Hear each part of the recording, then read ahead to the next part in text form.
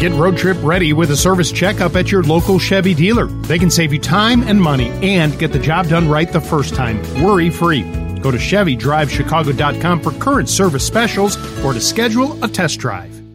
I'm Raleigh James, and I am filling in for G, and she will be back on Monday. But between now and then, it's just you and me. And, you know, we've been talking about the pandemic, and especially poignant is the economic fallout from it.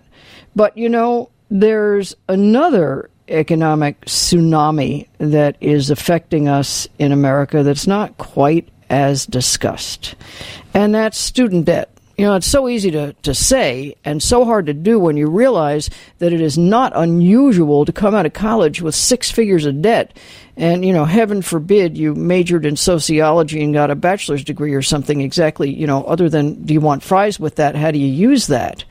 Now, it's interesting historically because those of us who are very long of tooth, we, in school, half the kids at least took Voc Tech and went and got trade jobs and were none the worse off for it. And as the 60s progressed and as Vietnam continued and many people were majoring in, I don't want to go to the war, rather than anything else, enrollments just ballooned.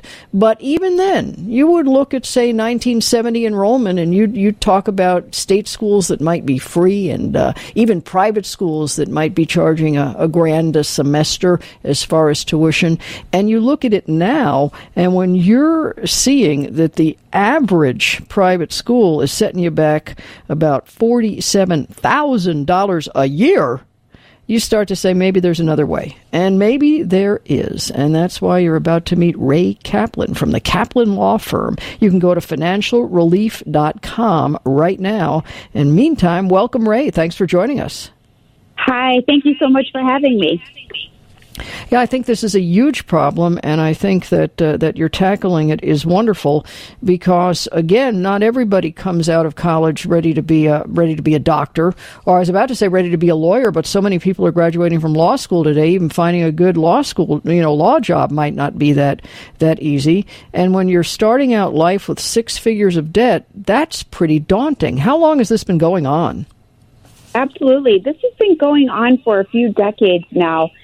There's a tremendous amount of student debt out there available, and I think that the most important thing is for students and parents to plan a little bit ahead, and that's essentially what I do, is we create a roadmap and a strategy for people so that they can, let's say you want to go to an expensive out-of-state private school that's going to cost $40,000 or $50,000 a year. There's a way to do it where the students won't have to make any payments while they're in school, and neither will their parents. These are federal loans that I'm referring to. And then when the payments start to come due, it's just going to be based on a very small percentage of their income. And many times the entire balance of the loan plus all the interest is going to be forgiven and wiped out. So for many people, if done correctly, let's say you have $200,000 in federal student loans, you may only need to pay back about $50,000 over a period of 10 or 20 years and get the entire balance wiped out. So while there is a big issue out there in general in that a lot of people are carrying tremendous amounts of student loan debt, there is a solution, but the key is knowing how the laws work that govern student loans. That's essentially the big issue out there, because there's a lot of misinformation and a lot of confusion on what's available, how you can pay back your student loans, when you can get forgiveness, and when you can't get forgiveness. And then for those people out there who have mistakenly taken out private student loans, which I always advise people to avoid private student loans like the plague. If you can, just avoid them at all costs, because federal student loans are available for parents and for students. There's no need to take out private loans. But if you do already have private loans, we settle those all the time. We actually just had one where we settled. I think the borrower had about $200,000 in private student loans, and we were able to settle it for a lump sum settlement of $50,000. So right there, that's $150,000 in savings. So there are ways to handle these things that will have a huge impact on the student financially. Now, I assume when you say settle for $50,000, obviously if someone hears that and says, well, I don't have $50,000, there's probably a way, I assume, to borrow that money in order to pay off that loan? Yes, and sometimes the way to go is to get a home equity line of credit. It's worth it if you can take out a low-interest loan, or your parents can take out a low-interest loan, because if it's going to wind up saving you $150,000 just in principal, right there, you know that it's worth it. I love the idea of a government-backed loan that will, A, work with your income rather than fixed payments, and B, allow a good line of forgiveness. You're the first person who has ever mentioned this to me. Why is this not well known? I don't know. I kind of think that it's a secret that the Department of Education is trying really hard to keep close to the vest because they're afraid that everybody's going to take advantage of it. But this is a law that was passed by Congress back in 2004, signed by the president in 2005, and really started to take effect in 2007. And essentially what it does is, if you work for a hospital, let's say you're a doctor and you work for a hospital that's a not-for-profit, or you're a public school teacher, or you are an administrator at one of these hospitals or one of these places, you only have to pay 10% of your disposable income for those 10 years, and then the entire balance is wiped out. And for most of my clients, that means that they owe $100,000, they wind up paying back $30,000, and then the entire balance is forgiven, tax-free. And then they're not even taxed on that amount that's forgiven. So it really is a fantastic deal, but it's just about compliance with the statute. And to answer your question about why don't people know about this, I think a big part of the problem is that you're a student loan borrower, you call up your servicer to get options, you're having trouble making the payment. The servicer is hired by the Department of Education. Their job is not to tell you how to best save money, all the different types of forgiveness that you might be eligible for, or how to pay back as little as possible on your student loans. Their only job is to keep your loans from going into default. So they'll probably steer you into a standard repayment plan or forbearance if you tell them, look, I just can't make the payment. And those things are okay, but there's this whole other 300 pages of the statute that allow you to pay back just a fraction of your loans and get forgiveness. And 9 times out of 10, it applies to you. It applies to our WGN listeners. I have a ton of clients, all WGN listeners, and 9 times out of 10, we can do this for them.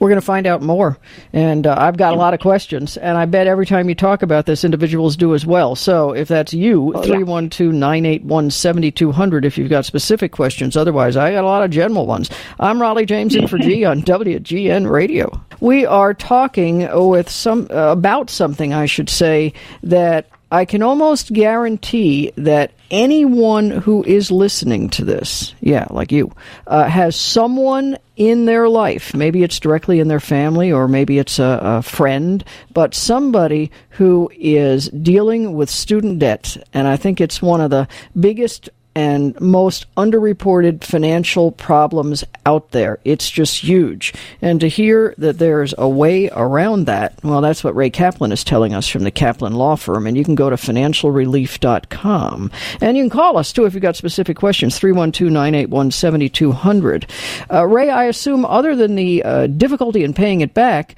this can just wreak havoc with your credit.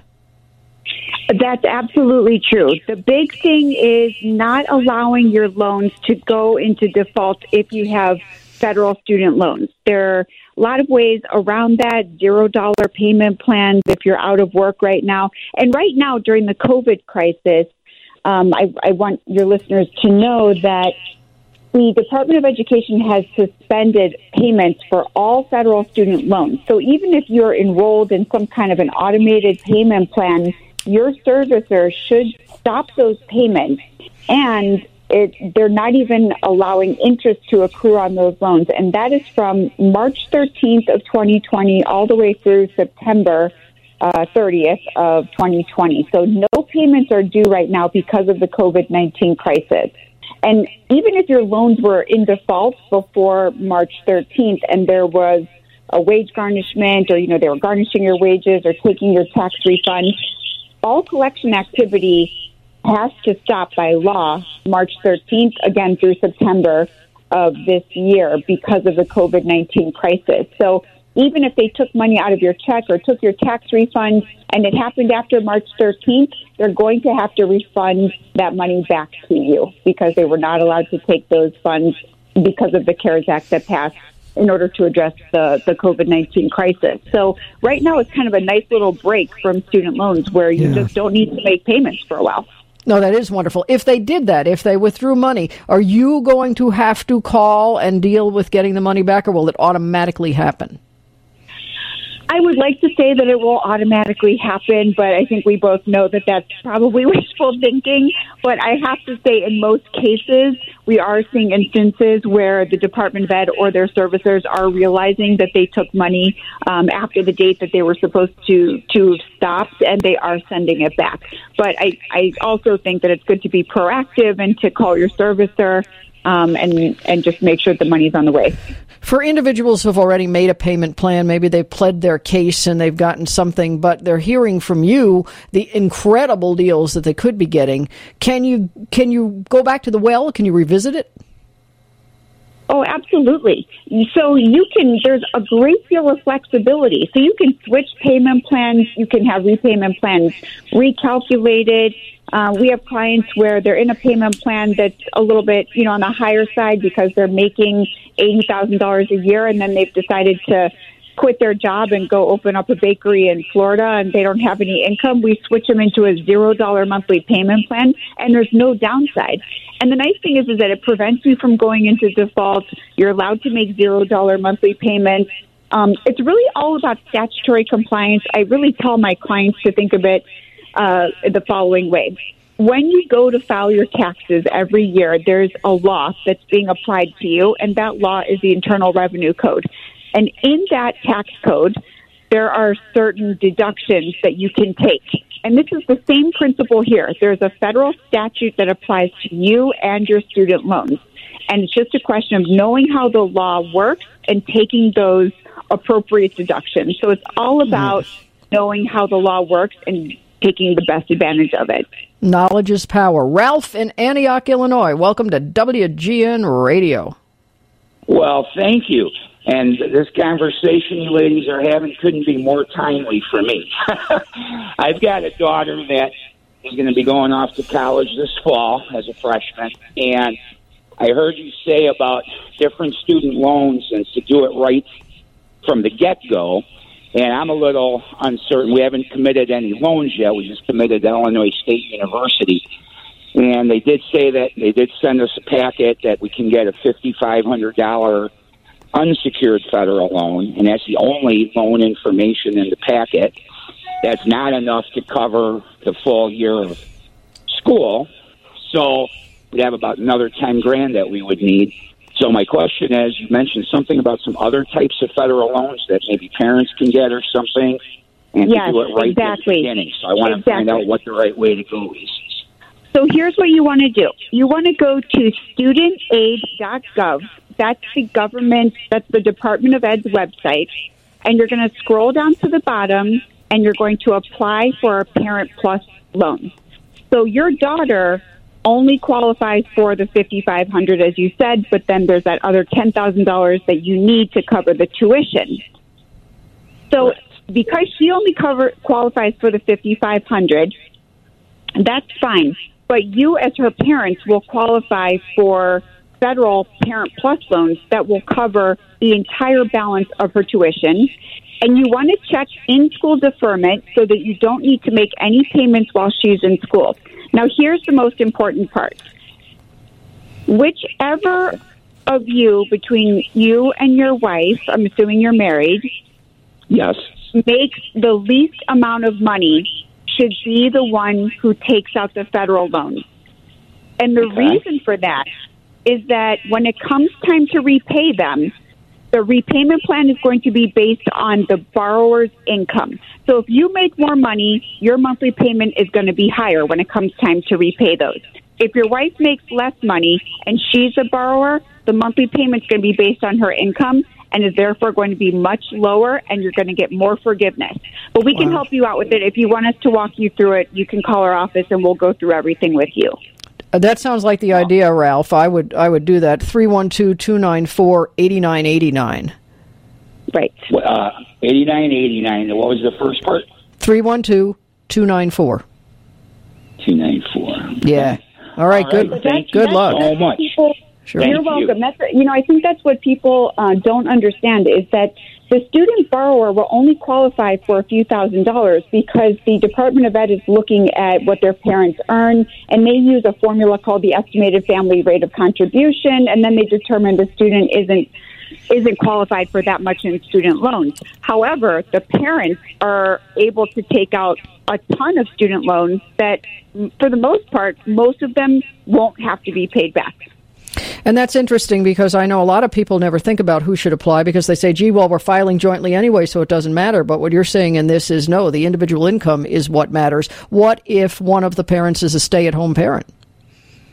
Well, as long as the parent has decent credit, yeah, the rule is that if you can qualify for a Capital One card, even if you're not working, you can qualify for a Federal Parent Plus loan.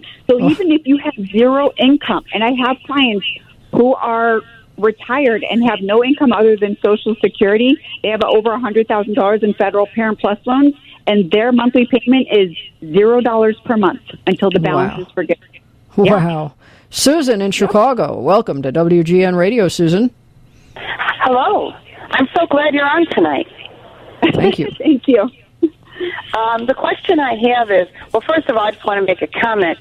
You know, when you get these loans, and mine go back many years, they don't give you any education on exiting and how this is all going to work when you take the loan, let alone when you have to go in repayment. I'm just now educating myself now that it's gone awry.